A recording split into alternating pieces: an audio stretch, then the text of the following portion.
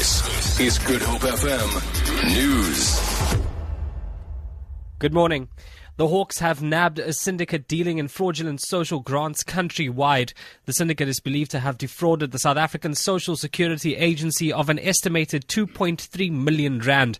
The latest arrest yesterday formed part of a broader social grant investigation totaling more than 34 million rand and more than 400 social grants. A total of 14 people have been arrested, 8 SASSA officials from the northwestern Gauteng, as well as 6 members of the public in Cape Town.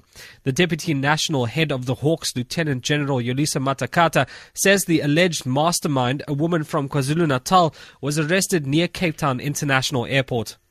Suspects that have been arrested are officials from SASSA, people that have been arrested that are from the CPS, that is a company that was contracted to SASSA, and then we have people from the public. The DA mayor of the Bitu municipality is embroiled in an alleged sex for jobs scandal with a woman in her mid-30s.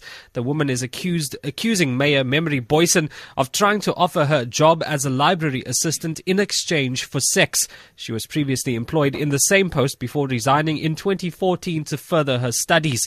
The woman says the alleged sexual incident happened during a WhatsApp conversation. I never wanted to be rude to him, so I thought giving him a picture politely that it's only Chinese who sleep with their sisters, not Xhosa people. So he said on the SMSs, when it comes to me, he can be a Chinese. Yeah, and then he continued that he wanted me to send him my naked pictures and all that, yeah. But I never sent any. Bitu municipal spokesperson Manfred van Rooyen says the case against Boyson appears to be politically motivated. He says he is seeking legal advice. And also more so in the case of the proceedings related to electricity fraud and other dismissals, that this is a result and directly related to those cases. Yes, it's a safe assumption to make. The City of Cape Town says it wants to clear the streets of homeless people. MACO member for Social Development Suzette Little signed a pledge with the police and social workers aimed at addressing the problem. Little says they have a plan to tackle theft and drug abuse, which sometimes leads to the breakdown of family structures. She says over 7,000 homeless people live in 17 hotspots across the Greater Cape Town area.